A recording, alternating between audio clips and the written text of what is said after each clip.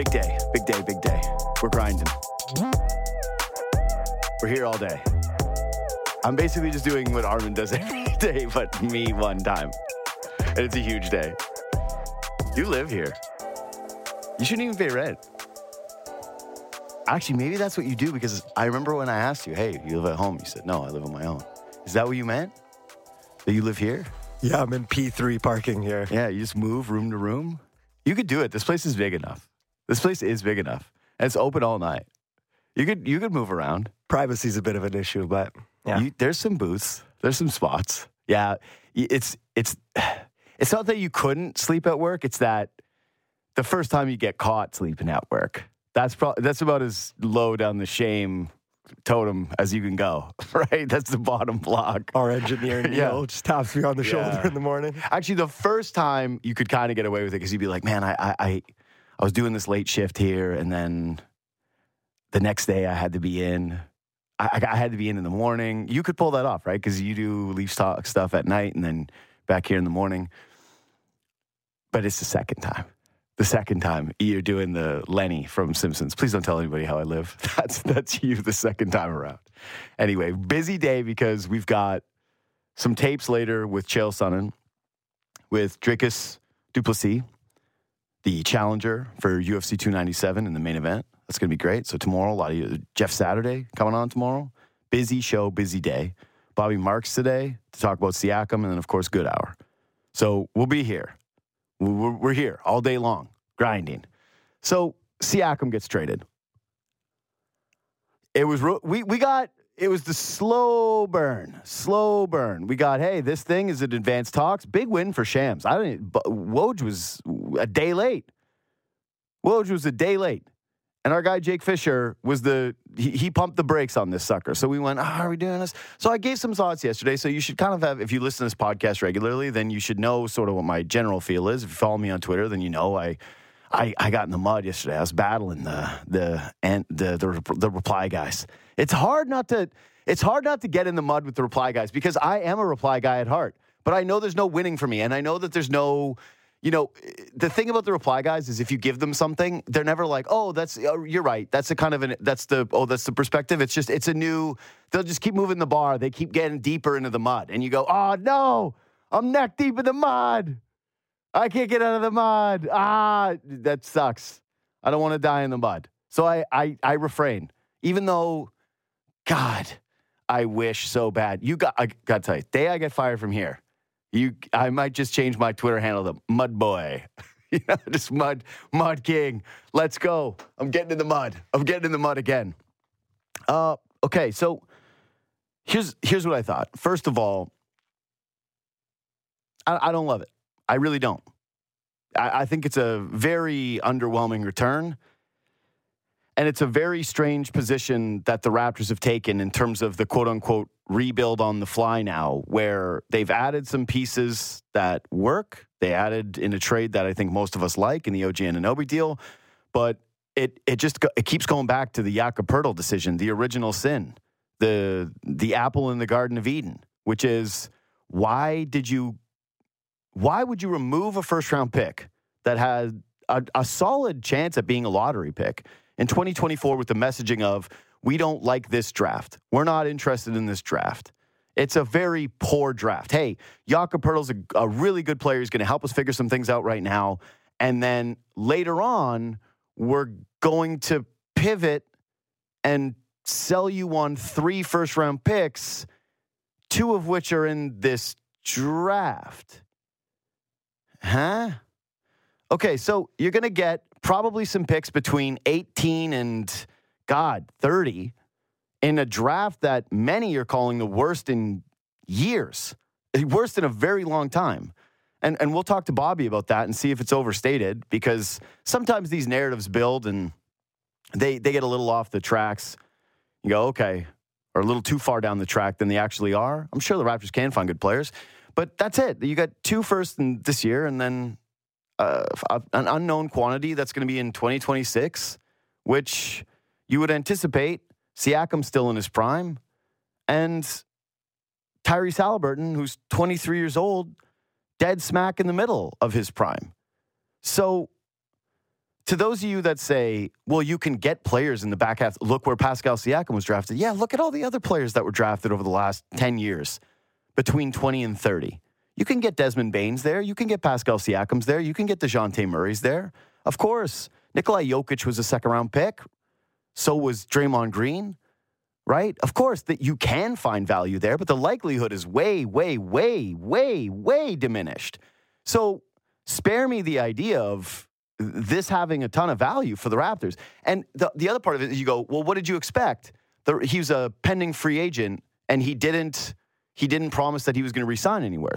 Well, the Pacers clearly feel as though he's resigning because they're not giving up those assets unless they feel as though there's a strong chance. And then even right away, I've never really understood the tampering rules. Maybe Bobby can explain it to me. But right away, reporters are going, well, he's got a great relationship with Tyrese Halliburton, and they feel like they've got a good, strong chance of resigning. It's like, yeah, everybody knows where they stand here. They're not going to be going in blind with the Siakam contract moving forward. It's pretty clear that they're going to give him somewhere, I'm guessing, near the max, and they feel like that's going to be able to get it done. Or maybe they'll match whatever's on the market. Who knows?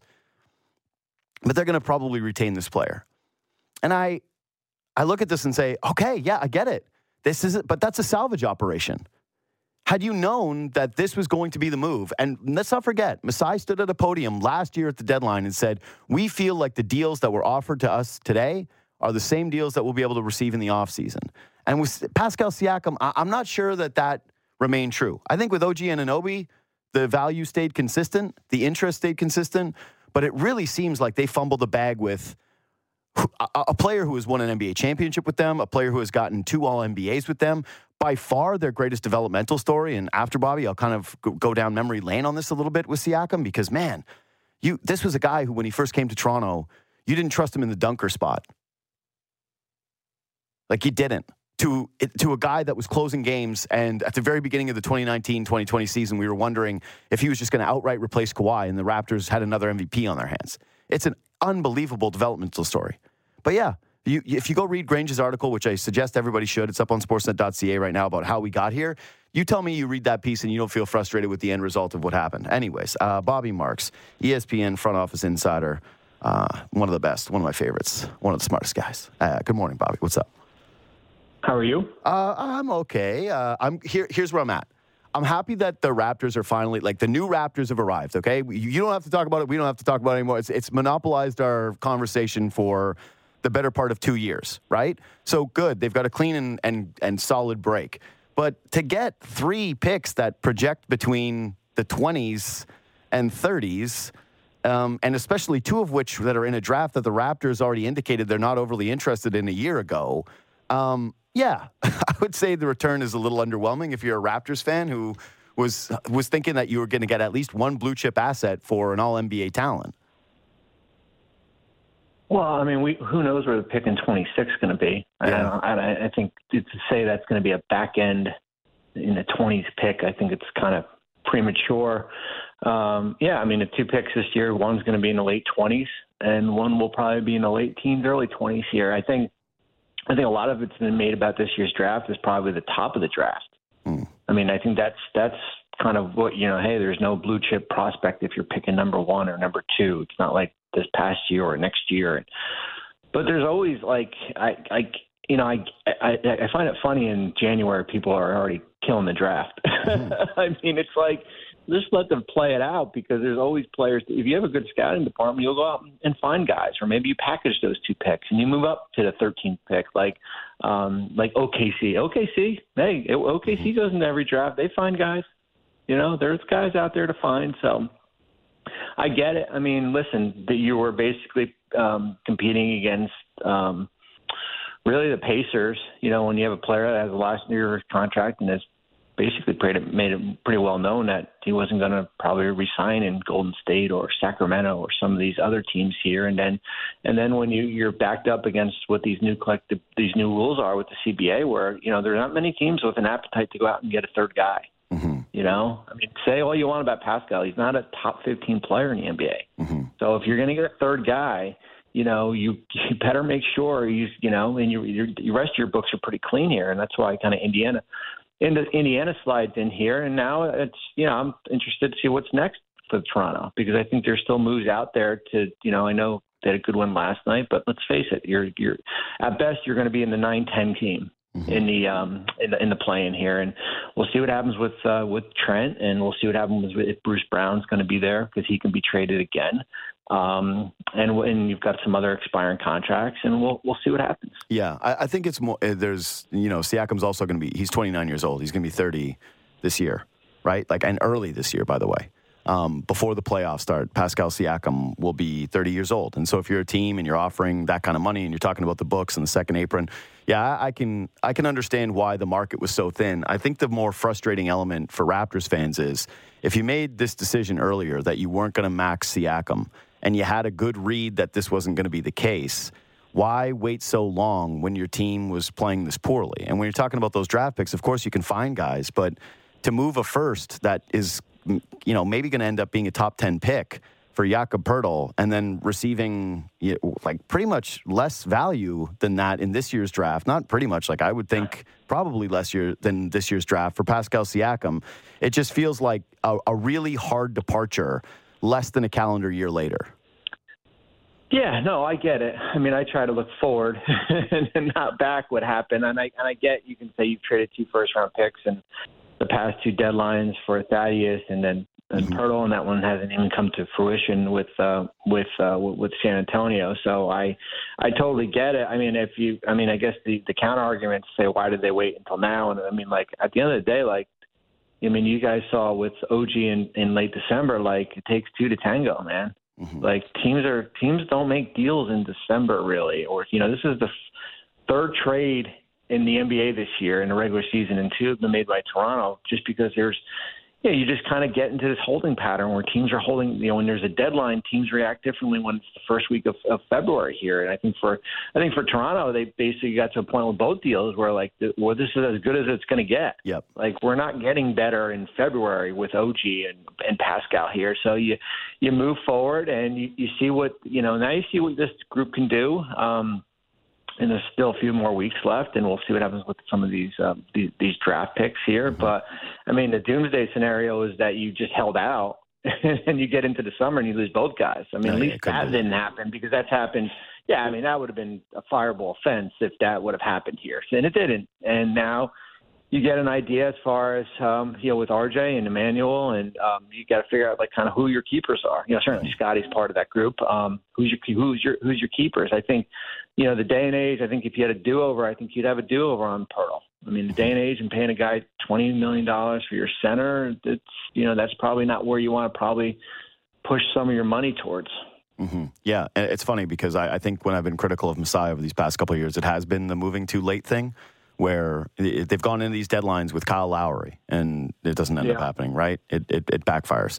They go into the deadline with even Norm Powell that year. They got Gary Trent Jr. back. Yeah. It was a fine trade, but it certainly wasn't what people were expecting that season when Norm was having, a career year and he was viewed as one of the more coveted guys at the trade deadline. They did it last year where they went, we've got Fred, and then in the 11th hour, it's the Clippers going, we'll give you nothing. The Raptors went, well, then we'll roll the dice. I guess we'll roll the dice. Say OG, Pascal, all these different things. I'm glad that he decided, all right, I've been trying to shop this player now for an offseason and going into the year. The value doesn't seem to be changing. His camp doesn't seem to be changing. Then fine, we're going to take what we can, and we're not going to allow the leverage to shift back to the other groups. So I get it, living in the now, it's all right. I still can't stand the process of which they got here. And yeah, going back to that, you're right. You're looking at it through GM mode. I'm looking at it through fan Raptors person who has to live like a time traveler in every single dimension. I'm living in the past, I'm living in the present, I'm living in the future. But let's look at the future for a second here, because you mentioned that draft, and you are a draft guy. And that's all you hear, right, is this is brutal, this is an awful draft, it's the worst that we've ever seen. Is that your sense of it too? Because you said no blue chippers, but do you feel like there's some depth here? Because I guess that's the way that you'd be looking at this through the most positive lens if you're a Raptors fan, is no blue chipper, but tons of good rotation players at least.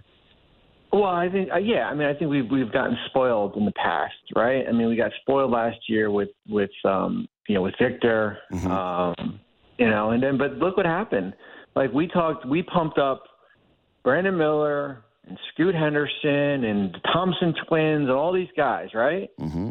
Kevin Collin and I did our rookie rankings on Monday. You know where Brandon Miller is? Not mentioned in the top 10. I was going to say. Scoot Henderson's 10.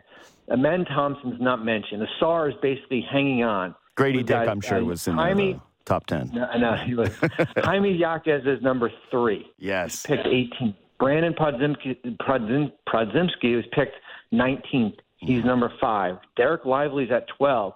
So I think if you buy into the hype as far as, well, there's no blue chip prospects, that's fine. There's no Cooper Flag who's in that 25 class and stuff like that. But I think that's great for the fans, the narrative that there's no franchise level player, but there are good guys. Jaquez in Miami has been great. He can start for you. You can come off the bench. You don't always have to draft a franchise level superstar in a draft. You find 2 or 3 good players that can be part of your system and everything like that. Then it's fine. Well, I think that's what the Raptors are seeing with the OG trade, right?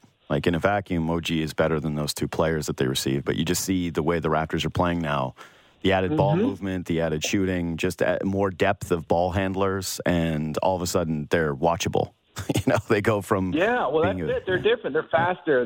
They're more athletic. I mean, OG's not athletic, but they're different, right? You have different depth. You put Schroeder coming off the bench. It'll be interesting. As I said, I'm interested. What happens with Bruce Brown? I thought. It's funny. My trade guides come out next week, and originally in the Raptor section here, I said, if you were asking Hield or Brown, I would want Brown because of his. He's got a team option next year. You don't do a deal free agency, but he's got a ton of value around the league, and he can help. If you want to keep him and then figure it out kind of in the off season here. The Trent situation is going to be fascinating. He had a terrific game last night. I mean, that's good. It's probably the best game in Toronto in a long time. And it was a 40%. Do you want to cash him in? Can you get something else for him? Do you want to keep him? So, as I said, there's still a lot more to figure out here as far as where this roster is going to go. The Trent piece has always been really hard to nail down. Everybody you talk to is you haven't heard much on him, and seems like there was no real market last year, and then it was, are the Raptors just going to bring him back? And he opts into his player option. And, a guy who in flashes looks brilliant. Even for the Raptors in their last postseason series against Philadelphia, you went, oh, this is a guy who can create his own shot in a big game, right? He can knock one down.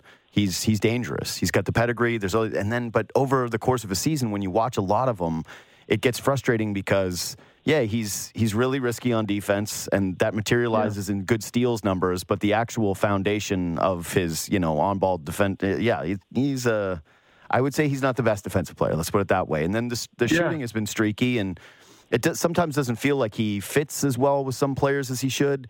But how have you gauged what his future looks like? Because I've never been able to knock down even remotely what it could be. Yeah, I mean, I think as far as hey, listen, he could help. He could probably definitely help a playoff team coming off the bench and kind of making stretching the floor a little bit and kind of come off and give you a quick 7 or quick 8 points. Now the problem is that who out there all these playoff teams are in a luxury tax or in the apron. They don't have anything to trade, and trying to match salaries with the guys making $18-19 million is becomes a little he'd be great in Orlando. Right, but is Orlando going to give their Denver first for a rental? I don't think so. That's the challenge, and as I said before, he's the big reason why he didn't opt out and become a free agent because of the market.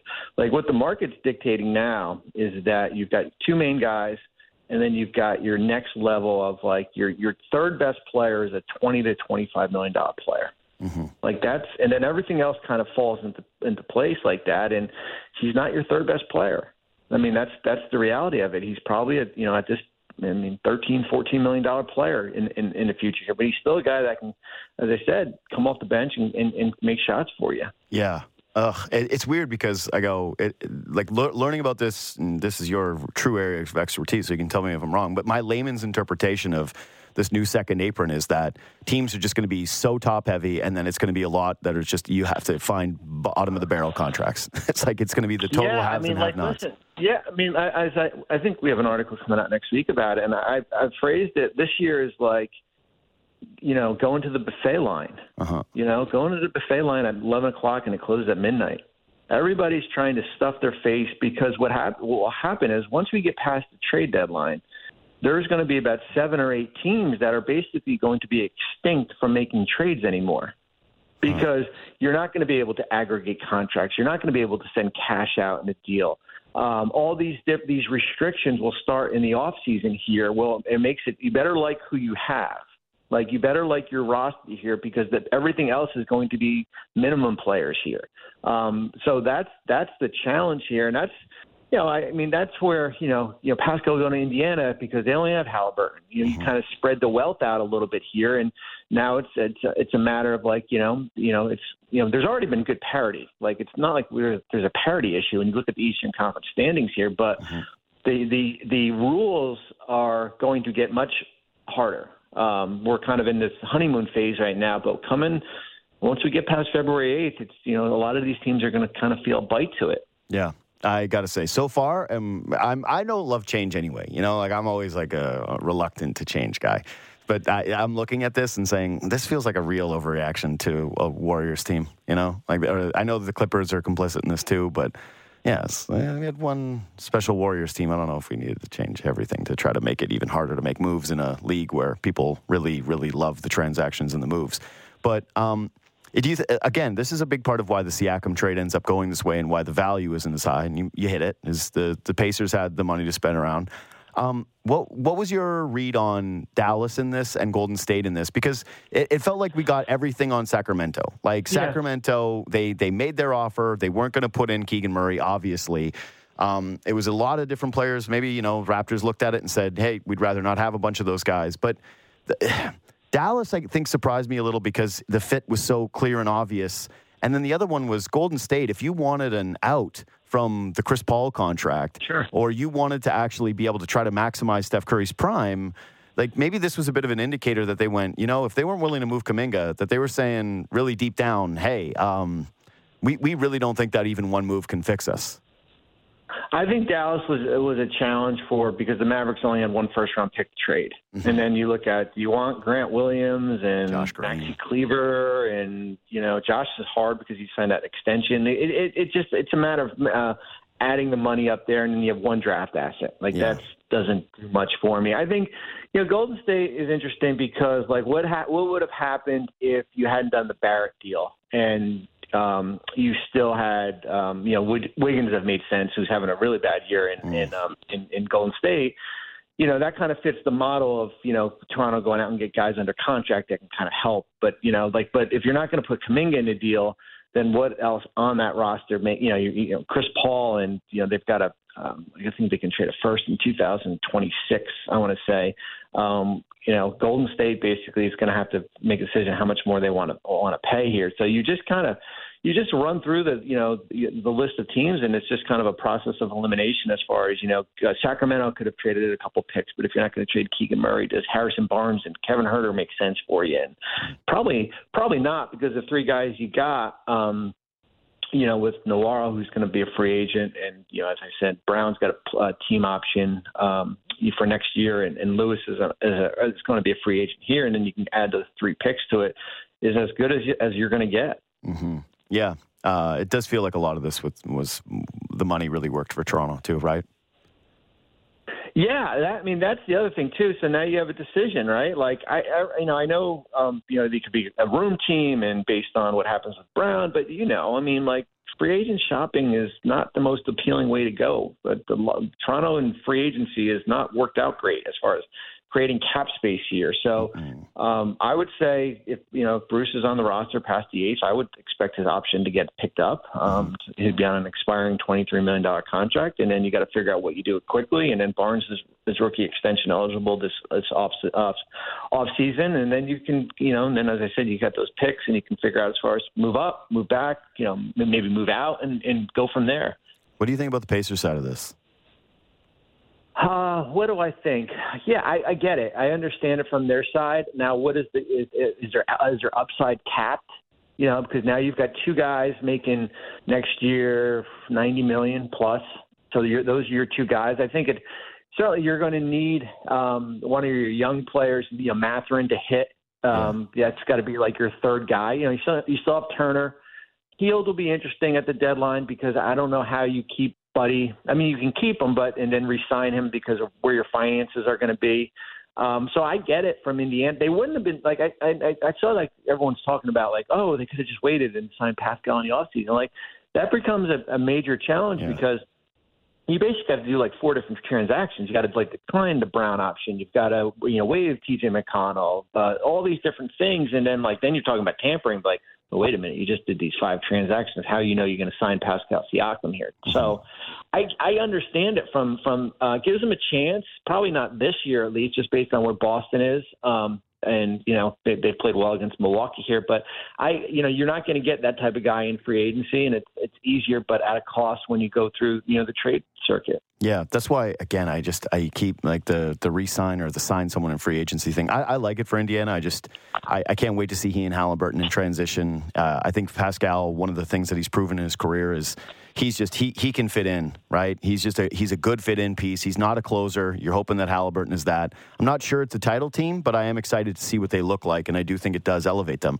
I just can't get over the Golden State part of it. Is the Kuminga thing is how much the Raptors valued him, how much the Warriors valued him, whether or not Toronto was willing to take the Wiggins contract. That'll always be my what if, because when I look at Golden State, I don't see how they're going to be able to really materially change their team. And they've got Steph Curry, who's basically been, he's never pulled the LeBron, I'm the GM move, but he kind of insinuated it at that media conference where he said, we can't keep running things out here the same way.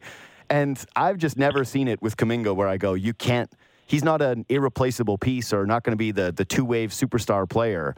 And if that cost me Pascal Siakam, if I'm a Warriors fan, I don't know how that would keep me up at night.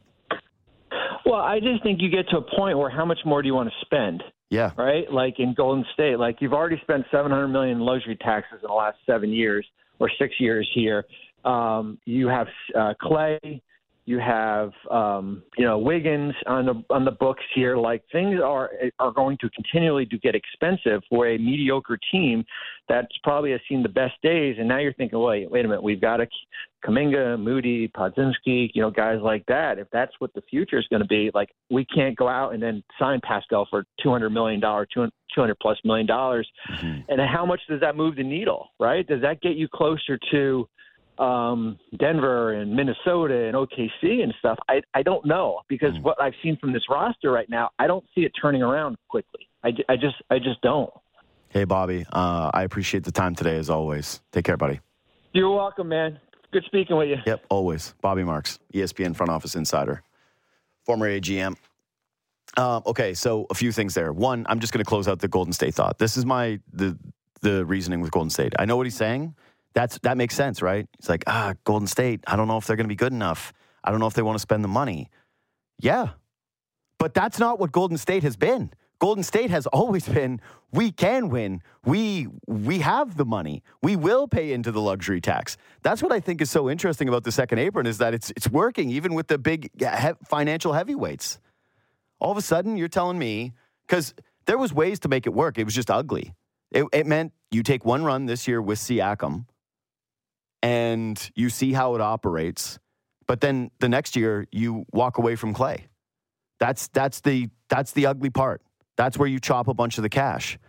But if you could have turned the Wiggins contract, especially too, that's the other part of this, is when he's saying, hey, how expensive could it have gotten? If you could have taken the Wiggins contract and moved it off your books and turned him into Pascal Siakam, and it would have taken draft picks and Jonathan Kuminga, that I think would have been the more perceived home run for Toronto, where they would have gotten a guy that people would have said, hey, this can be a star, plus the picks, and the ceiling for the other team. You could have talked yourself into it because it's Steph Curry and Pascal Siakam and Draymond Green and Klay Thompson and potentially Chris Paul coming back. I don't know what the value is. Podziemski. They would have had the pieces to be the now. They would have had less for the future for sure, but I'm surprised a little bit that the Steph Curry area, and we'll see, there's tons of time before the deadline. This isn't completely done, but I'm a little surprised that this is the way it appears to be going for Golden State, where they're that invested in the two waves thing, and then they're that afraid to pay the money, and that they're that they're really telling you we're not doubling down on a Steph Curry team, even though he appears to still be very, very much Steph Curry. the Raptors part, I get it. Bobby's a GM. He's saying, hey, what's done is done, and you got to move forward, and this was the best you had in the present. And that is understandable. And again, I give Masai Ujiri credit for not waiting until the deadline, because I've been uber critical in the past of how many times are you going to keep doing this before you learn that you're actually not the best when it comes to, hey, deadlines make deals. It hasn't worked out for the Raptors. So getting ahead of it with these OG and Pascal deals, good. This right now being the best available package that you could get, though, yeah. I think if you're moving Pascal Siakam, you had to do it earlier. And this shouldn't have been a surprise. They've known that this new CBA was coming. This isn't brand new. This didn't just come out 2 weeks ago like, oh, hey, the second apron. Well, huh?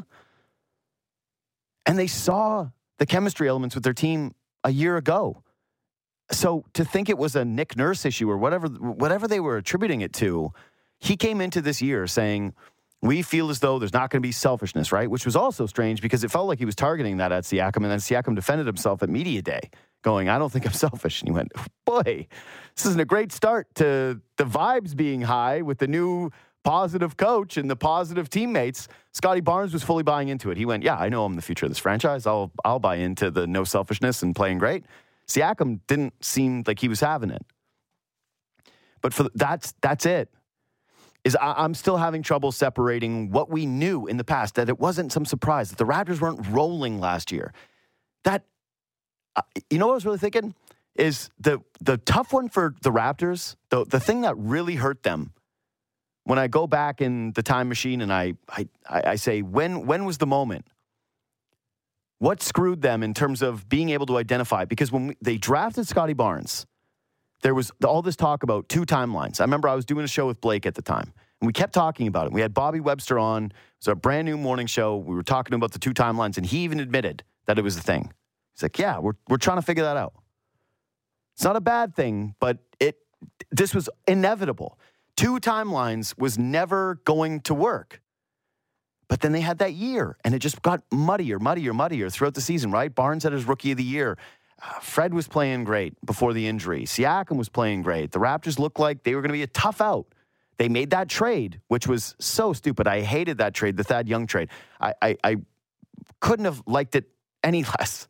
It was just mind-boggling that they ended up doing that. A first. And people went, oh, it's a trade back. And you went, no, it still is a first-round pick moving into the second round for Thad Young, a veteran player who may have been waived by San Antonio and probably would have been had the Raptors not traded for him. He doesn't come to Toronto probably, but he wasn't some valuable asset. He'd been sitting on the end of their bench all year long. They went out and got him. They added to the group. And that Sixers series, if you remember it, Siakam started horrifically. He and Fred looked awful to start that series.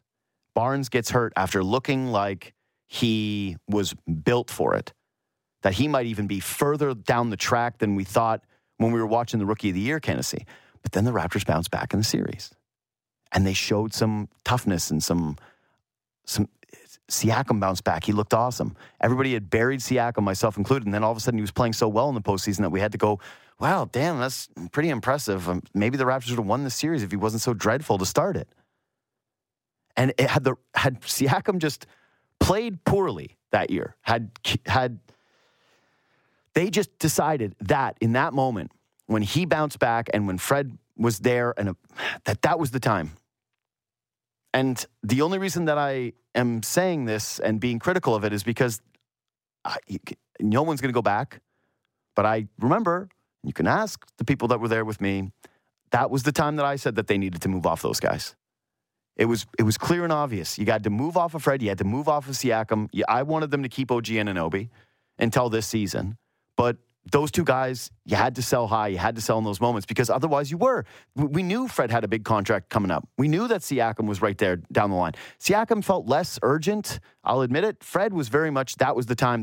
And that Sixers series screwed everything up because if they just bombed out of it, like they looked like they were going too early, God, maybe they're set up completely differently. Either way, I'm glad that we're here. I'm glad that we don't have to just spend hours and hours and hours evaluating what the Raptors are going to get, what they should do. Transactions are fun, but watching that game last night was so fun. They come out the first quarter, and it's just bombs away, and Quickly's doing the skipping, and RJ's just relentless going to the basket. And all of a sudden, Grady Dick comes off the bench, and he does a pump fake, and he knocks down a corner three, and I go, ho, ho, ho, ho. Imagine this all of a sudden.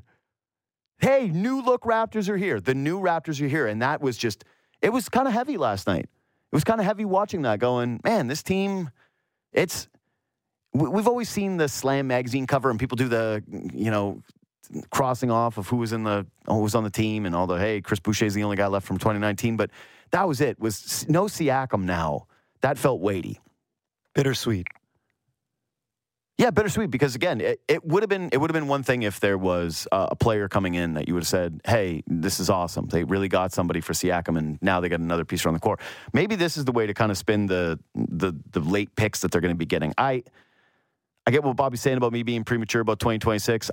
I have a tough time believing that when you're looking at the NBA landscape and who Tyrese Halliburton appears to be, and the fact that they did keep all their young players, right? They didn't remove any of their good young depth guys, that the Pacers are going to have some disaster. Plus, it is, top 4 protected, top 5 protected? There's a protection on the pick where it could end up being a good pick, a lottery pick maybe, but I'm a little cynical about what it ultimately could end up being. Let's put it this way.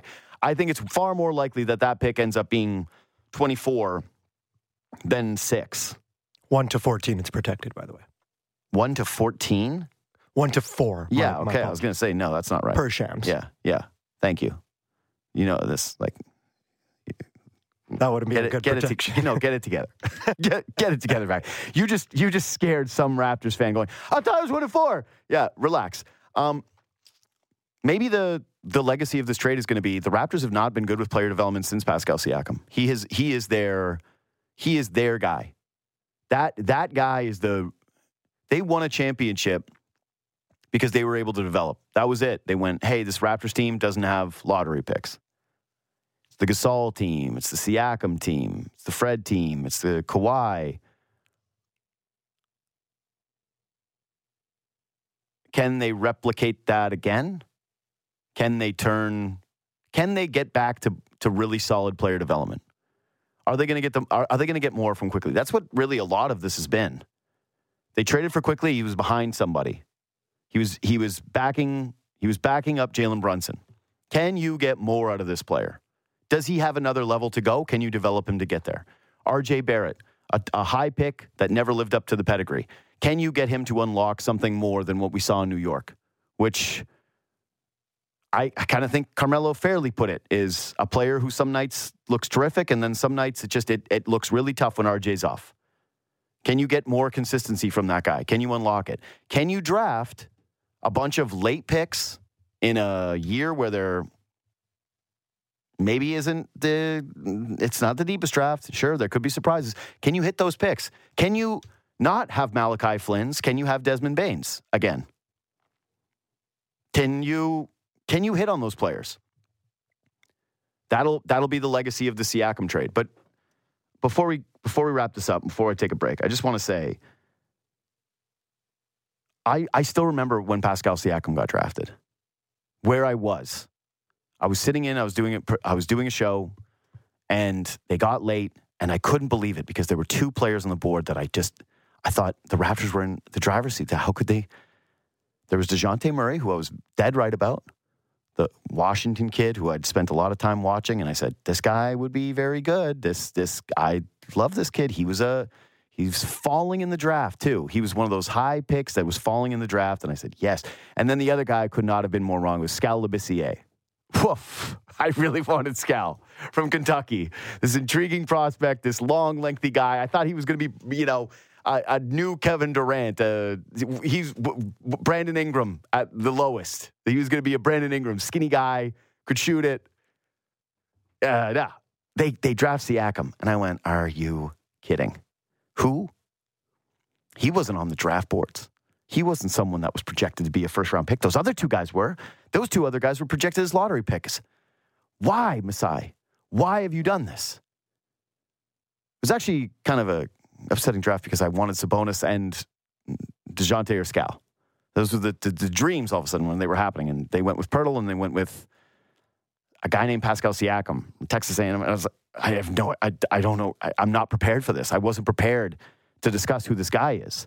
And so what did I do? I equated it to the Bruno pick, where I went, man, here's Masai, taking a guy because you saw the intangibles, the athleticism, and you said, oh, okay, so he's trying to do a Bruno pick again. Except for he was Bruno, just not a bust. He was what they wanted in Bruno. He was the intangibles guy, the athleticism guy that they said, we can make this dude a somebody. The difference between him and Bruno was that Siakam had this motor, this incredible motor that we saw from the jump, right? He always hustled. And that is one thing that I will always respect about Pascal Siakam. Were there down moments? Was he a frustrating player at times? Were there, the Celtics series where he just, he couldn't even dribble and he's still trying to go up against Marcus Smart in the post and people were tearing their hair out saying, please, man, stop doing this. Stop trying to be the guy. Did I feel like he tried to force being the guy here near the end a little bit too much? Yes. But one thing you can never knock Pascal Siakam for is that dude showed up every single night. Not only did he play because he was durable, but he gave you whatever he had. Bad teams, good teams, young, as an all-star, whatever. That dude's motor never, ever, ever stopped. I always thought one of the more underrated athletes in the NBA because we judge athletes in the NBA like, are they Zion, right? Are they jump out of the gym? Are they John Morant? Are they Derrick Rose? That's the athletes are they LeBron James? Are they Russell Westbrook? But man, you want to talk about athletes, Siakam, the way that he ran the floor, graceful, beautiful, gazelle-like. And that was what I remember about him when he first came to Toronto was, again, the Raptors didn't have a power forward. They were playing Luis Scola. And it was, thank God for Scola. And Siakam would get in there sometimes. And you would go, this guy can't have the basketball in his hands. He can't shoot from 4 feet away from the basket. He's a complete non-factor when it comes to offense. But they had to play him, and you went, boy, oh boy. But the one thing that was awesome about him, and I'll never forget it, was the piss missile down the floor. They would break out in transition, and that guy took off like he was shot out of a cannon. Flying down the floor, finishing in transition. God, it was so fun to watch. I remember Jerry Stackhouse coming on with me saying, hey, look out for this player. Coach him in the G League. He'd be the best defensive player on the Raptors right now. Goes on to win the G League MVP. People start to get a little bit of buzz. All of a sudden, he's the lovable engine of the bench mob. God, don't forget the bench mob. Bench mob gets overlooked sometimes. It's like, you say bench mob to a Raptors fan and you tell me a smile doesn't just break out over their face. Like, bench mob? God, that's the happiest times we ever had. I would say the happiest time a Raptors fan ever had was obviously the championship. Obviously that, like, once they won the championship, though, actually, it was the winning, right? Everybody forgets what a pain it was to get to the winning. Like, losing to Orlando in that first game, the grind that was the Sixers series, falling behind the Bucks, and the feeling of that. The feeling of, oh my God, Kevin Durant's coming back and the Raptors have no chance in this series, and the up and down feelings of the championship series against the Warriors. The winning was amazing, but the journey was, God, it was a slog. It was difficult. It was hard. It was gut-wrenching. The following year was what was so fun. The following year, the run-it-back season where it felt like the pressure to win was off, but the team was fun and they had great chemistry, that was great.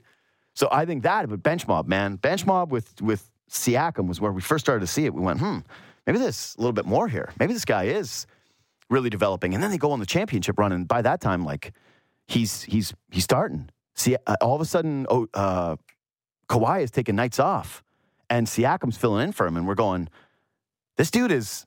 When they first made that trade, everyone went, oh, is OG going to learn from Kawhi? Is OG going to borrow from Kawhi? OG. It's all about OG and Kawhi and the parallels between the two guys. And it was Siakam that was taking the step. It was Siakam that was looking like he was borrowing the offense. All of a sudden, he was hitting the mid-range. All of a sudden, he was going to the paint a little bit more. All of a sudden, he had way more confidence as a scorer. And he said, damn, Raptors really have something here. This is a real guy. To the point where he's the one who carries them offensively in their first win of the NBA Finals, and then closes the series, closes the NBA Finals with a massive bucket that I think gets forgotten because we all just remember the Danny Green turnover and Steph missing the three. That's the way we crystallized that moment, was the stress, not the joy of that Siakam up and under where he scores at the rim. God, it was fun. The following year, everybody's heartbroken. Everybody's shattered by losing Kawhi Leonard. And then Siakam shows up and people go, is it too much expectation? Can you build a superstar on the fly? And that game against Boston, second game of the year, from memory, I would have told you he hit 11 threes that night, that he tied the NBA record. No, he hit 5. He was 5 of 7. But to me, it felt like a million because all of a sudden it was this dude stretched. He was stretching the floor in a different way and he was knocking him down. And you went, oh my God. And then don't forget those first couple of weeks of the season, it was, is this dude the MVP? Is this dude going to be the MVP?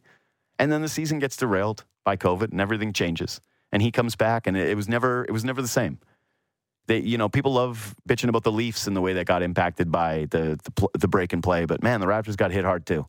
Raptors had something rolling, and they came back, and Siakam, the guy who'd always been in the gym, couldn't be in the gym, and he wasn't the same. The fan base changed their tone because the expectation was high of him, and he was supposed to be the closer, and he had that series against Boston, and it just never – he came back. He said he had lost his joy or that he wanted to play with joy again. And there was like it was just a real shift. It was a real shift in tone in terms of how he was perceived in the city, the way that he was embraced, the way that he played. And I think that he's underappreciated now because of that stretch. You look at his career numbers as a Raptor. He is one of the greatest Raptors to ever play, without a doubt. He is the face of what you should want here. A consummate pro, a guy who always showed up with a smile, a guy who was relentless in his pursuit of greatness, a guy who embraced the city, a guy who won a championship here, was a winner here, developed here, did all of those things here, and then set top fives across the board. And yeah, it was time. They had to move on. They had to make this trade. But part of me wonders, man, would have been nice. Would have been nice to have a guy like that be a part of your franchise all the way through. Anyways, quick break. Let's come back and hit on, how about them Cowboys?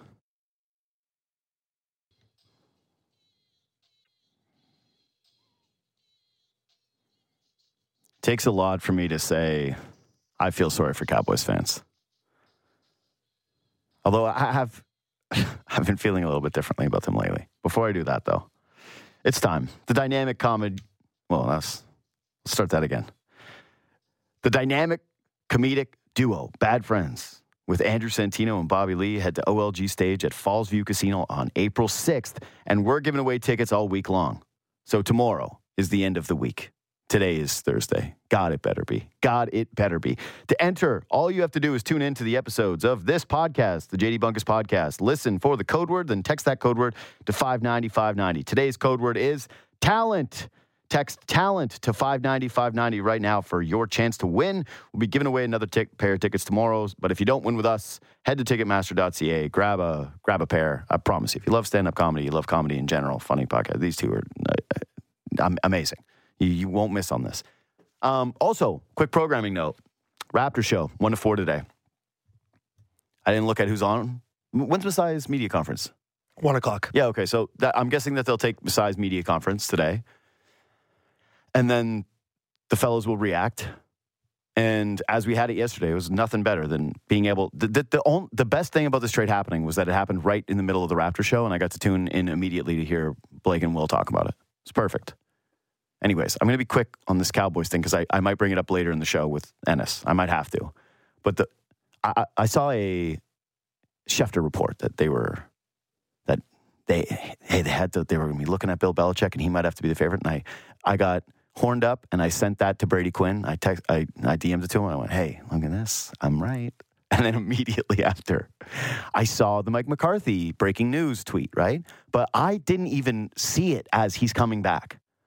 I saw breaking news, Mike McCarthy, and you know those emails where it's like words and they don't write the full words out, but you can read it all? I did that, but Mike McCarthy's fired. Obviously, he's fired. There was 0% chance to me that he wasn't fired. It was purely who's his replacement. It wasn't until over an hour later that I was on Twitter again, and I saw he was returning, and it almost broke my brain. It almost shattered my brain. I immediately text a couple of my Cowboys buddies going, I'm so sorry. Like it's a death in their family.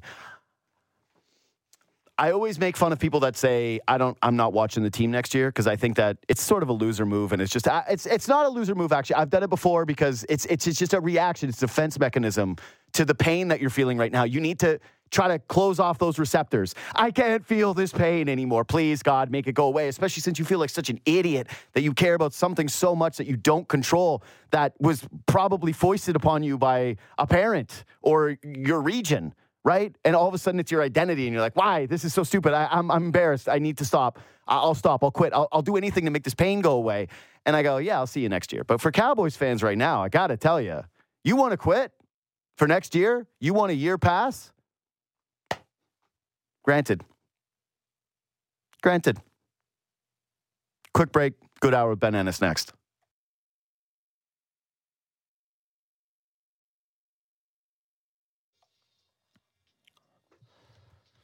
For the first time in a long time, good hour with Ben Ennis not in studio. You wouldn't wait an hour. I wouldn't wait an hour. Yeah. I waited an hour to do the show. I'm doing the show. I got preempted by what? A former NBA executive. Uh-huh. All right. No, I understand. What do you think your biggest accomplishment is? My biggest accomplishment? Yeah, because you just said that you were like, oh, former NBA executive. And I was like, yeah, what have you done? Pretty good one. Fatherhood? No. As grade 5 student of excellence in Halton region. I won a speech competition in French, and I was like all of Halton region. I was the student of excellence in grade 5. The whole region. And at approaching 40 years old, I can still look back and say that is the biggest accomplishment of my entire life. I peaked too early, but I definitely peaked. Oh no, there's no doubt knowing you that you peaked young. You did. Because think about it. You met your wife when you were in high school. That's right. Yeah.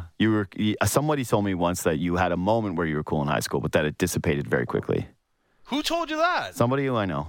I know some people. And they said, yeah, Ben was pretty cool in high school for a little while. And I went, yeah, I could see that.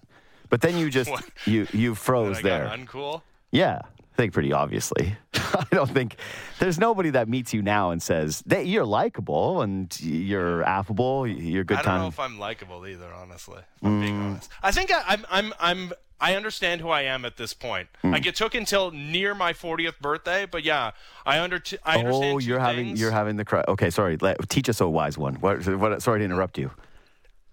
This is gonna sound self-deprecating, but I think it's true. It's like, yeah, I'm not cool. I think since we've known each other, like I could have diluted myself. You thought you were cooler while I've known you until now. Until now, you've gotten close to 40. It's been a slow decline, and you know what? Yeah. Maybe you've been part of that realization, like telling me every day how uncool I am. It's like finally you drove that point home. Yeah. And two, like I try to be likable and I try to be friendly, but I don't think I make that first impression, and I just have to accept No, you don't. Yeah, you don't. Oh, sorry. I love that. I thought the realization, the conceit here was going to be that you were going to make an effort. No, that you were going to make an effort to buddy, also at almost 40 years old, I am who I am. I don't accept this. Change. I don't accept this. No, I'm the opposite. I believe people can change.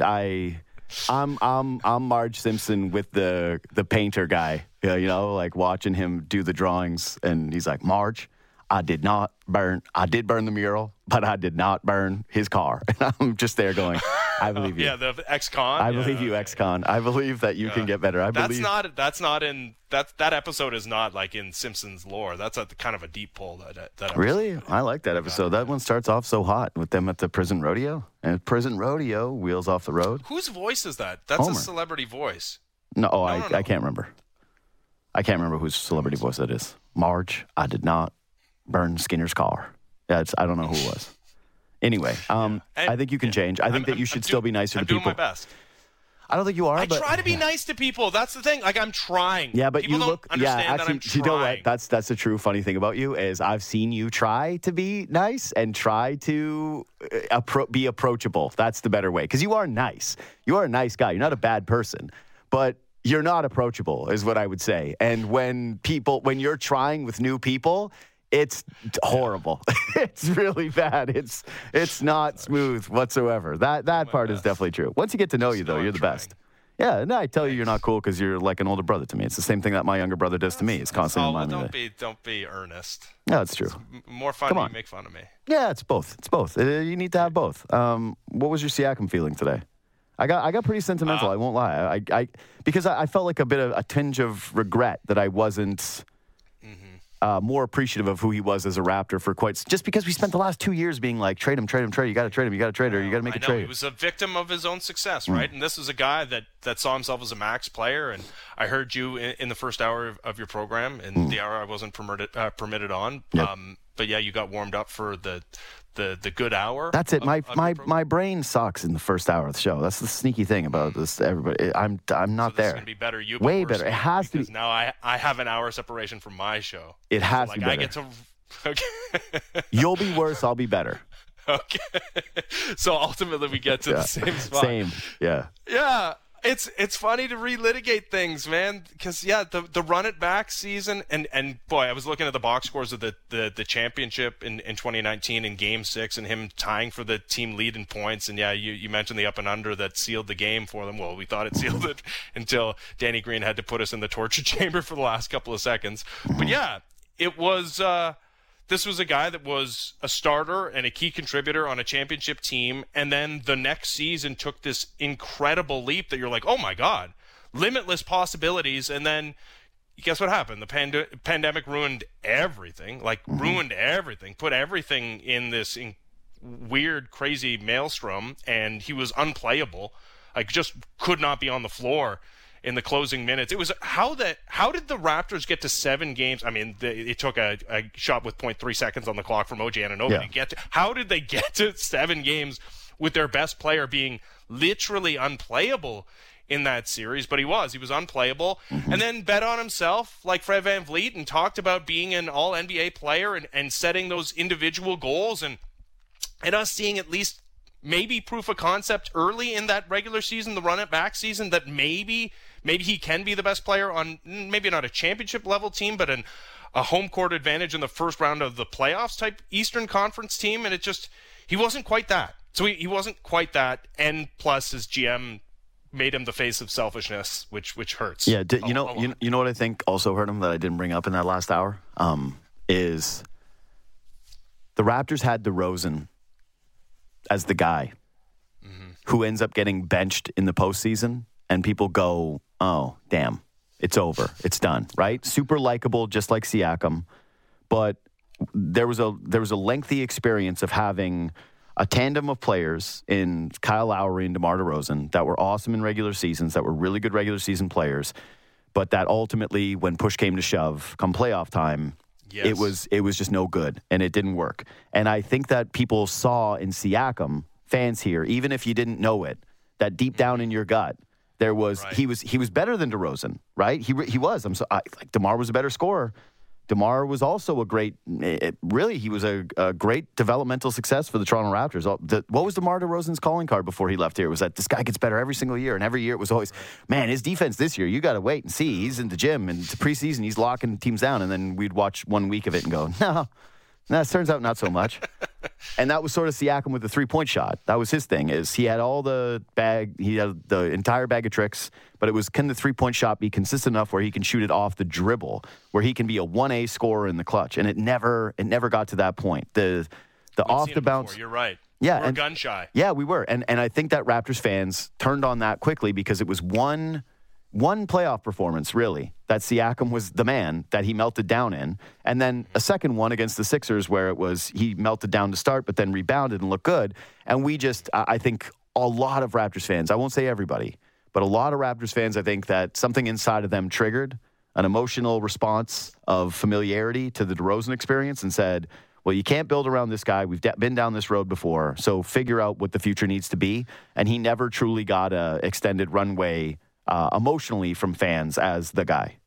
Yeah, and I heard you mention that, them coming back and giving the fear of God to the Sixers after they took a 3-0 series lead in that series maybe changes things and makes them I really back. do. Well, think about it. If they get swept, do you think that there's any reality where they just come back and say everything's the same? But I would take it back even further, because remember that season, that was the hey, guess what? The pandemic kind of ruined a number of different things, but remember during that season, it was like Raptors went on this incredible second half run because they were playing teams with guys that had never played in the NBA since, right?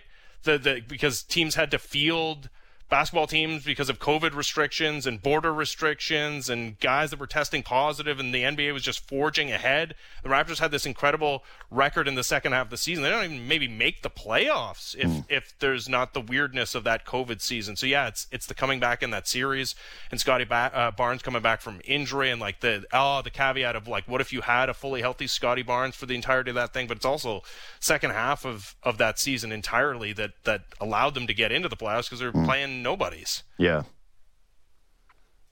Do you feel like after this, has it taught you anything about Masai's fastball? Like, do you think Masai still has his fastball? Well, I like the OG trade. That was cool. Yeah. Like, and like RJ looks like a different dude. The 3-point shooting, he's not going to be a 50% 3-point shooter, but like I haven't seen. There's also, you got to admit though, there's a lot of opportunity for RJ here right now, which is perfect for the RJ ecosystem of, hey, take the ball and score. It's true. Yeah. It should be noted that. But like the bugaboo that I saw of him in New York was like a lot of mistakes too, right? Like we haven't seen the turnovers nearly as much, and the bad decision making I haven't seen from him. Yeah. And I like Emmanuel quickly and an expand, like that's the perfect type of guy that and Blake wrote this great article before either trade was consummated about the type of guys that they should be targeting with these trades. It's not draft picks, it's guys that are good but kind of blocked because of their situation and have room to grow. Which is why I don't like the Pacers trade. Which is why it drives me. Yeah, I know. I like the OG trade. I hate the Pascal trade because you're going against the thing that you just recently told us, not with your words, but with your actions about this upcoming draft. And I heard Bobby Marks with you, who is great, spectacular, and he works the draft for ESPN. Yeah. Man, this guy knows those prospects and said, there's no game-breaking talent, no superstar at the top of this thing, but it's there's value to be had and rotation players to be had. Okay,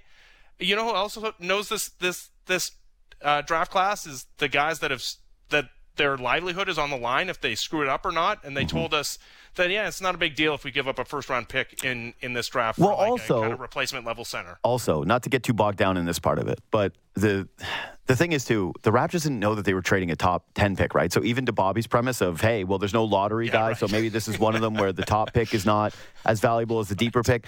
The Raptors really did think that they protected themselves against the possibility of the top end. They thought, but they believed that they were going to be good this year, and so that their pick was going to be similar to what the Pacers are right now. So what they really did believe was that they were trading the Pacers pick that they reacquired. They went, all right, I guess we'll take that back. So yeah, it's not great. Well, again. It's also stark to like think about the Pirtle trade in particular, because that was also a guy that was a pending free agent and a guy that they gave up a first round pick for, and they got three first round picks for Pascal Siakam, but two of them in this horrible draft, and one of them in 2026. It's top 4 protected. But yeah, it's like the fact that you can compare a Jakob Pirtle trade to a Pascal Siakam trade when the contractual circumstances are pretty similar it makes me feel gross. Yeah, the Jakob Pirtle thing really screwed things up again, because too it also really screwed up the books, right, which made it harder to re-sign Siakam, and so. Like Pacers fans are having this dilemma right now where they're saying, wait, why are we giving up 3 firsts when we could have just tried to sign Siakam, much like Raptors fans were with Jakob Pirtle? But what do you think was more realistic? The Pacers sign, I should say the Packers, the Pacers sign Siakam in free agency, or the Raptors signed Jakob Pirtle in free agency? It seems pretty clearly that if the Raptors were offering $20 million in free agency, that they may have been ahead of some other groups when it came to being able to acquire Jakob Pirtle. Yeah, that trade, that's what I'm driving at here, though, with the Masai fastball is it felt like, boy, these last couple of years have been really tough. They nailed the Scotty Barnes pick. It's an incredible pick, and especially considering that, yes, it's high lottery, but not many people thought it was Barnes. You did. You thought Barnes was the correct pick. You always had it all along. Right. But very strident in my take. Yes, but I think there was, before basically a week before the draft, it was actually more about Jalen Suggs versus Wagner than it was like Scotty Barnes. He was sort of a later addition into the, hey, this guy actually is the higher upside. Hey, this feels like Hollinger was always on Barnes, and I was in the camp of Hollinger. Totally. And that worked out well for them. But around that, It was bleak. It was bleak for quite some time. And they got this incredible reprieve of, they got screwed over by the pandemic and all this different stuff. And you went, all right, fine. And then The bad moves just kind of piled up. The Siakam trade, now looking back, is even worse than we ever could have imagined. But then they make that OG trade, and you're right. And I said, this is clearly OG is a really good player. And maybe they could have gotten a different package from some other teams. But Quickly looks awesome so far, and RJ looks awesome so far. And you wondered, boy, is Masai back? Is he back doing his thing, ripping off the Knicks? And the way that the Siakam thing has played out, I don't know. It just made me feel a little less confident. Maybe Masai would tell you today that this was the offer that was on the table at the deadline last year. I think probably not, though. What I proposed on my show is I know this could never happen, but how much better would sports be if every trade conversation you had at any point with another executive was forced to be on the record, and at some point in the future, those records were like the JFK thing. When I remember watching JFK as a that's kid. The exact comparison we made. 60 years afterwards. Yeah, it's okay, we're gonna finally know who killed you. It turns out, no, we didn't know. They had all redacted.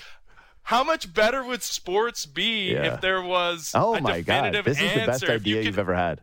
If you could compare the return the Raptors got for Pascal Siakam today to the one that they were offered at last year's deadline, and not right away. Every day you got to we'd be wait opening up the seals of what the new day brings, and it would be amazing. You'd be getting Woj bombs today. They're releasing Jerry Krause's initial talks about whether he entertained Jordan contract. Oh my God! Right? Imagine getting the Kobe files. The year Kobe was basically going to go to the Clippers, and he wanted out, and that Lakers fans try to ignore ever happened. That Kobe Bryant absolutely did not want to be a Laker the entire way through, and was begging to get out. Buddy, imagine those calls. Tell me, I know it sounds so far fetched, but so do the ideas throughout history sound very far fetched, and I understand there's problems with it, right? That so many of these trade conversations are unofficial, and could you imagine ruining relationships years down the line in sports over this? That's why it would have to be time delayed, right? Oh, dude! And the first time that they did it with someone who's deceased and going, "Hey, this is not good. This is untoward. We shouldn't be doing this. This is." Yeah, but it's just factual, man. There's no spin on the ball. This is public record. I think this is the best idea. This is the best idea you've ever had. Honestly, I've never heard you say. I thought you might like it. Yeah, I love it. I don't know what you do, and Brent proposed the idea of the body cam. It's you have to wear a body cam. No. It's simple. It's just, although you can't have it. Here's the problem.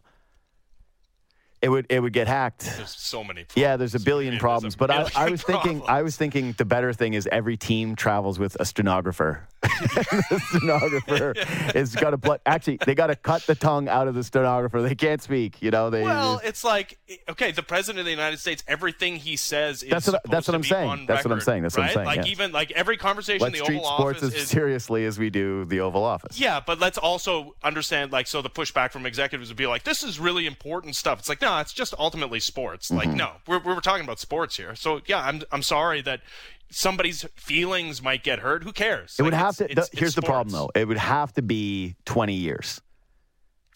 That's really? Yes, because now think about it.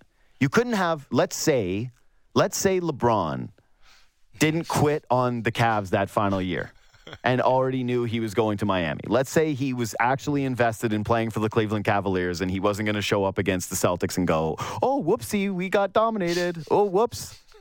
Oh, how did this happen? How did this happen? How did I play? How did this series go the way that it did?" Off goes the jersey. Yeah, oh, damn. All these things just randomly happened. Random. He just ended up in Miami. Let's say he stayed with the Cavs the entire way through, right? Mm-hmm. Yeah, imagine them. There's guys now that are going to play 20 years in the league. There's guys that are going to. You got to have it. You got to have it be foolproof of. It couldn't be 10 years. Out. No, because it couldn't be 10 years because it would ruin things. You couldn't have it where that's way too short now. That's what I'm saying. Everybody's out of the league. All the principals are no longer 20 years. Yeah, it's got to be 20 years.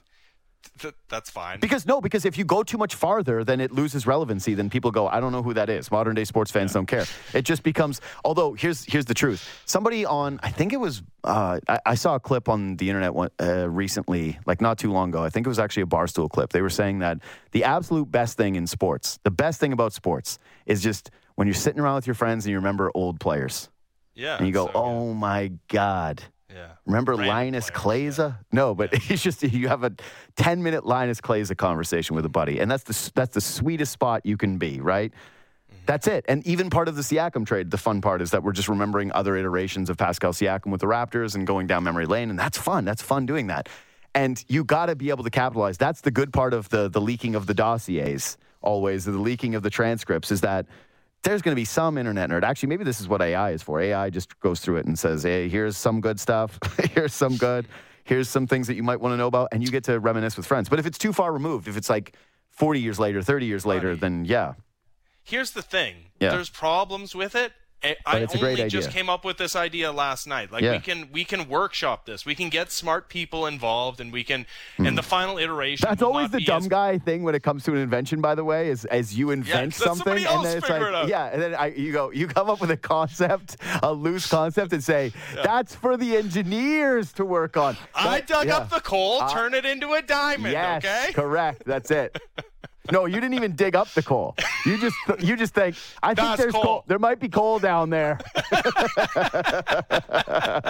You just out walking one day, kick up a little dirt, and like, I wonder, think there's coal down there, fellas? Well, and I invented that. I invented coal being here. I think that coal's down there. And let's not let perfect be the enemy of good here. Like, would it be ideal to have like every little conversation, every little tidbit of every possible trade scenario unveiled to us? Yes. Is that the likely end game of this incredible idea? Probably not. But give us something.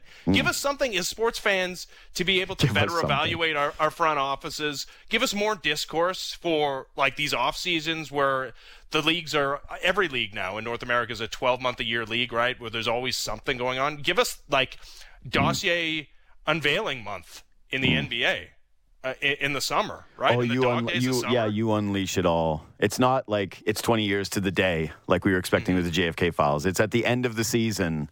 Yes. There's a rolling out. It's a day. Course. It's a day every year where we all wait. Yes.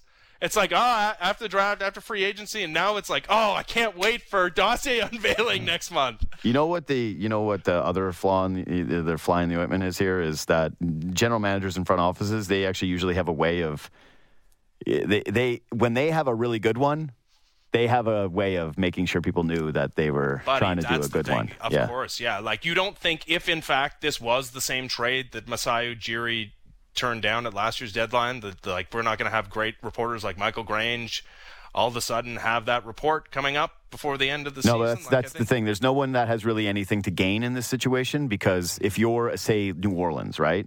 And you're like, we were interested in Siakam, or there's another team that was interested in Siakam.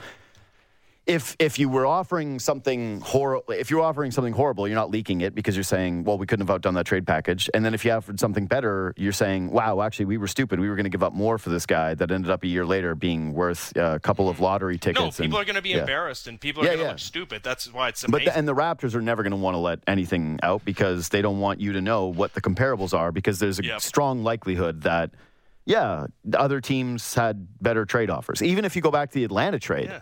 People were going at the time. I remember saying, "Boy, Cody Buffkin and Hunter and potential and a first. That's not enough for Pascal Siakam." We all agreed that was enough for Pascal Siakam. You'd kill for that deal over what the Raptors got.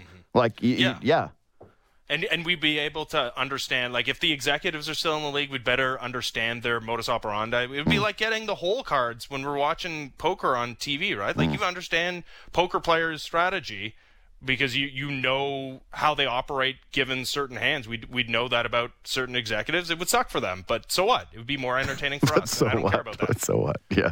But so what? It's an entertainment product. Yeah. No, the sports executives take themselves way too seriously. Yes. Anyways, you and I talk about this all the time. This would be a much-needed deflation of the balloon for them. Brother, you and I talk about this all the time. It's strange because with sports, it used to just be. It was insane. It was reading Alex Wong's Raptors book, you're reminded of how, we're barely removed from just the dumbest things in sports, right? Yeah. It's just the absolute dumbest things in sports to where we are now, where it's just this refined high-end science. We're using top-end analytics to figure out what the exact values of every single player, everything. Buddy, it's in my lifetime that people in baseball were like, walks are stupid, swing the bat. Yeah, who cares about getting on base? Dingers. Yeah. Like, come on. I agree with that still. So, well, no, actually, no. Dingers were important in Moneyball, but dingers and getting on base. But yeah. So anyway, I get it. I'm with you. The evolution of this thing as a business, especially of like the way we revere executives, especially, right? Yes. Is entirely different. The staffs, the everything. But part of what's lost in this, and this has been my gripe with the Leafs, and this has been, and some of it is fair, some of it's unfair, but is that we now need more than just the games. And some of us are purists that just need the games, and that's totally fine. But in order for sports to exist in the larger ecosystem, in order for it to be the billion-dollar enterprises, it's got to be more than just what happened on the floor last night. Did you watch the entirety of the Pacers game? It's like, no. I didn't. Dossier unveiling but season. No, but it's that like I was thinking about this with Cowboys fans. I went, poor Cowboys fans, because your entertainment product, is there a case to be made that your very good football team should return the very good historically football coach? Yeah. But from an entertainment standpoint, having to watch another year of McCarthy and Dak and dreaming on the same thing, it's just a nightmare. You're stuck in this position where you're going, oh my God, there's nothing fun for me. There's nothing for me to glom onto when it comes to the hope of something being different. This is part of what's getting into, maybe this is a good transition into the Leaf stuff that I planned with you about where they're at and why it always ends up getting so connected. No, but this is how I'll pivot into it. I've had people reach out to me recently going, man, Toronto loves the negativity. Boy, the negativity sells. Boy, this, that, because, you can see certain numbers go up. You can see interactions go up, engagements go up. And I don't believe that at all. Like, I really don't. I don't think that people here want losers. And I think it's a huge, huge, huge misnomer. It's built out of the frustration of not having a winner in so long.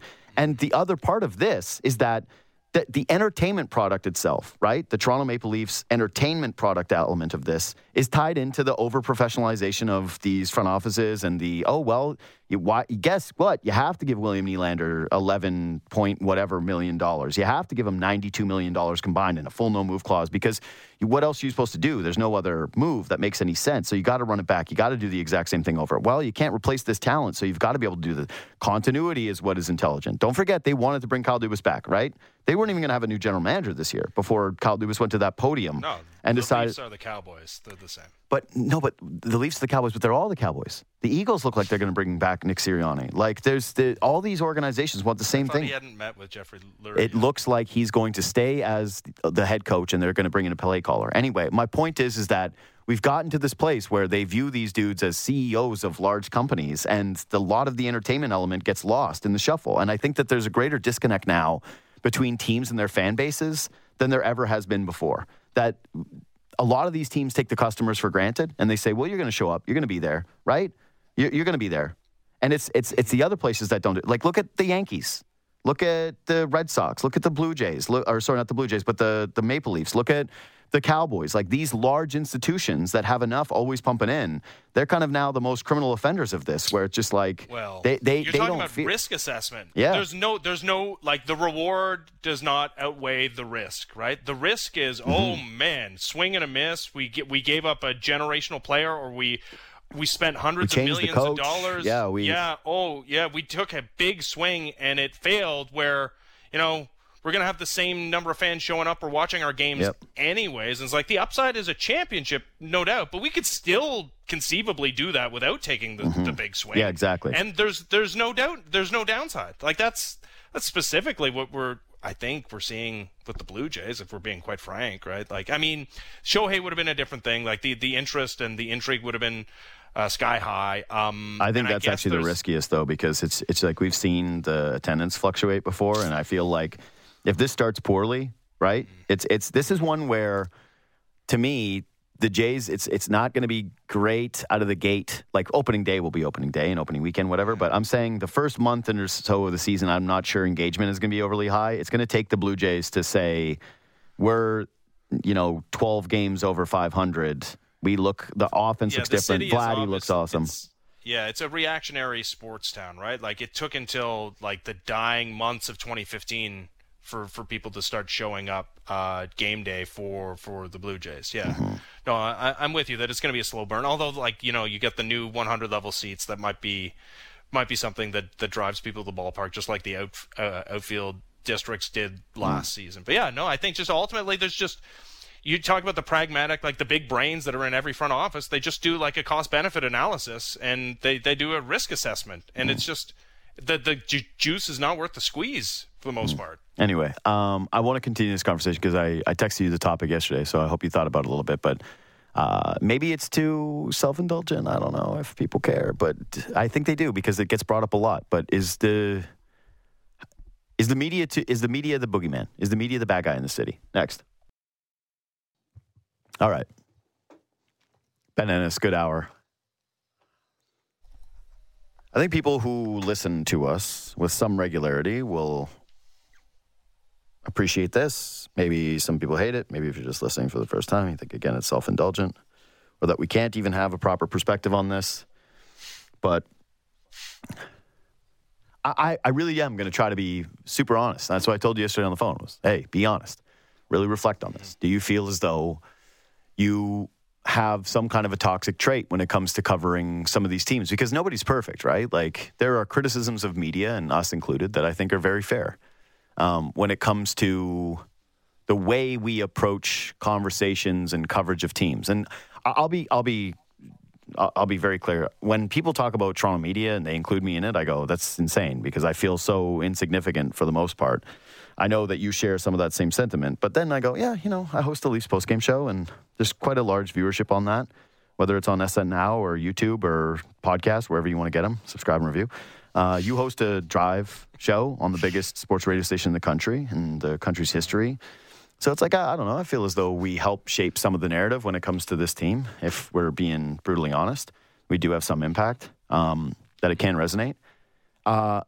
I get frustrated at times when people say things like the Leafs or the media is complicit, the media is so negative, the media is a big reason why the team is losing, because I grew up a fan of the team, and I've just always been a big believer of, especially now, like when it was newspapers and there were massive columnists and that there were, just huge singular places where something lived, that maybe it could have more of an impact. And I was thinking about it last night. It can, because there's so many things now, right? Right? Between social media coverage and like the coverage in its totality between radio, podcasts, blogs, articles that are written on reputable sites, right? Television shows, but also web shows. That the totality of that probably does add up to something. Visible opinions, you mean? Yeah. Like the amount. Visible opinion. Yeah, the amount that goes into this is like, does the coverage have some kind of negative impact on the team? Because you see the Mitch Marner quote from yesterday, and I actually think that he's referencing the fans and the media when he's saying, "Oh, the people outside" or whatever that they're talking about it. And I've always gotten really my back up to the notion that this is somehow the players, or when teams do that, when they make an enemy out of the media and the fans, where it's like, no. Those are the reasons that this whole thing exists. But I think that it's fair to try to examine what you do and how you do it, and whether or not there's an unfairness, or whether or not you think that there is an effect that it has that's deleterious to the actual on-ice product that fans want. I listen, I'm with you. It's like, it's hard enough for me to even accept that I'm one of the tastemakers of sports opinion in the city of Toronto. But I refuse to believe it. That. Yeah. It's like beyond the pale to admit that, like, that's somehow impacting Mitch Marner's shambles in his brain. Like, I can't. And secondarily to that, if we're talking about the one specific example of the Toronto Maple Leafs and the way that they are covered in the city of Toronto, one, I think the takes are so extreme, and I don't think anybody's like making it up, right? Like, I really don't.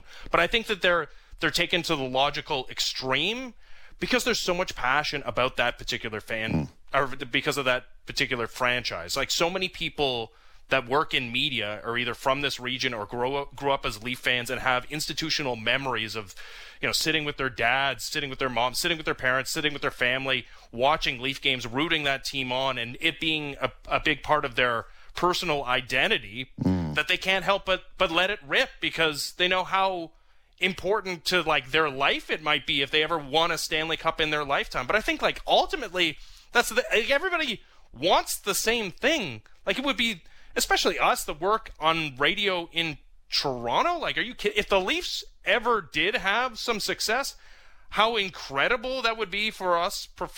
And personally, we've seen it with the Raptors when they won a championship, how much that did for that franchise, but for us individually, as far as our visibility, like I went on CNN once during that run. I know you did a ton of outside radio during that span. The idea that there would be a default to negativity by the local media, like logically, it doesn't make any sense. Yeah, but that's what I think we default to, though. That is the part of it I think is where we default to negativity? No, that we default to getting defensive to that accusation, right?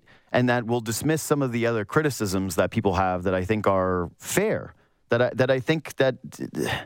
Okay. Okay, what? The Leafs are actually good? No. Like that they have... No. You can do two things, Yeah. right? Like No. But just follow me down this. Incredible top-end talent. Yes, okay, but follow me down this. Is that when I see someone go, there you go, you're negative or negative spin, it gets me automatically in this frame of reference of, okay, you're either being positive or you're being negative, as though one of them is like a default setting that you have, the only way that you can talk about a team. And you get defensive, I think I do anyway, sometimes as a media member, going, that's not what I'm trying to do. I'm genuinely just trying to cover a team or share my opinion on a team as honestly as I can. Is that perfect? Do biases exist? Of course they do. Even, we've learned a lot about, conscious bias and how this operates in our daily lives. And I think what you said there about it tying into your emotions and identity and all of these different things is a really salient point, because it felt like you were talking to me. It felt like you were referencing me. But it's not just you. Yeah, I know like, it isn't. Even people that are not of our generation, because yes. at least I'm one since 1967. No. Of course. There's a lot of people that are older than even old man me. Of course. But I do think that if you're talking about a fair criticism, that's one of them, which is that people oftentimes who are in positions of media, and I don't view myself, and maybe this is why I make an excuse for myself at times, is that I don't view myself as like a journalist, right? Like, I'm not a journalist. I don't think my job is to report the team. I think my job is to speak as someone who grew up as a fan and who shares a perspective on the way things are done. And oftentimes, though, that does get, I think, a little bit too emotional. Sometimes that is, I regret certain times where I'll speak about an athlete a certain way or about a team a certain way, where I go, man, you're trying to be passionate, you're trying to do a thing, but that was kind of unfair. And the measure I always have is, would you say that to someone's face? And when I feel like I wouldn't, when I feel like I would cower and not, that's when I get the tinge of embarrassment for the way that I cover stuff, is where I go, damn, I really was letting it rip. And if I was sitting down with this person, I would have to spend the first 2 minutes going, I'm sorry, dude. That went too far. I'm sorry. So that part of it, the personalization and the overfamiliarity that we have sometimes with these athletes and with these teams, I think that's a fair one. But the negativity and the positivity thing, I think that there's two spectrums there where you can kind of identify them in coverage, where there's, toxic positivity and negativity that is also toxic. And I don't think that too many people actually live in the lines of that performative element when it comes to coverage, meaningful coverage of a team. I think there's a few people who have found pockets in both sides, and they've done well for themselves. But for the most part, most people are somewhere in the middle where they just, they're defaulting to what their actual genuine setting is. The problem with the Leafs is they're not a normal franchise. No, that's it. They've lost since 1967. They're like what? They've lost 6 consecutive winner-take-all games in the postseason. They are honoring the 1967 Leafs at the NHL All-Star Game, which to any other fan base in sports would be just a beautiful moment. You should do that. Wow, that's great. Yeah. There's a lot of guys that people should remember here because they were the foundation. And to us, to the Leafs fans, so often the response that I've gotten from friends, family members, people who, it's like, damn, this is kind of embarrassing. This is a self-dunk because it's a reminder that they haven't won since 1967. And to me, I think that we at times, though, can get bogged down in that. Like, are you being too positive? Are you going to be too negative? You can make yourself too self-important, and then you can dismiss the criticism because you're like, damn, I'm not that person. And then you kind of miss the things that you could be doing better in covering these teams and discussing these narratives and these stories. I know, yeah.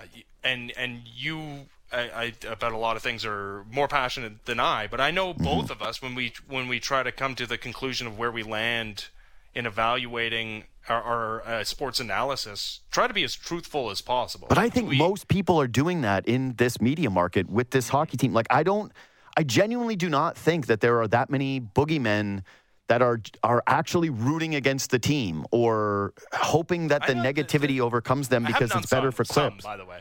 Like, not better for clicks, but I know people who have a bias against the Toronto Maple Leafs. Yes, but wouldn't you say that there is actually more people in media now that are fans of the team, like you just outlined, that would benefit greatly from them being better. And there's actually more toxic positivity sometimes where it's like people afraid to actually be critical of certain players and certain elements of the team. Like they pick on something because they go, well, this is where you can have the outlet of the quote unquote negativity or the extra bias coverage. But there's other stuff, like even when the Nylander contract happened, there's like a large portion of people that went, this is totally great. This is amazing for the Leafs. And you went, I mean, we actually have evidence as to, the answers to some of your questions. Yeah. One is like, if we really think that the outsized negativity of the media market impacted the product that we see on the ice, then we would have seen, well, one, like a head coach, like Sheldon Keefe would have been fired, and like Kyle Dubas would have been fired before he like overplayed his hand, and like one of the members of the core four being shipped out of town. Like we just haven't seen that. Like if the market was so negative and so against this team, it was so sick of watching the last near decade of hockey, and it really did impact the people in positions of power or the people on the ice, then we would have seen a decision made. But there's been such a dispassionate pushback from the people, the logic people, trying to use logic to evaluate an illogical sport like hockey. It's I think the evidence would suggest that no, it's not actually that impactful. Yeah, you know where I put the most stock into that? Where? Thinking about Boston. Look at the way they cover sports. And that's way worse. It's the most like toxic sports media market.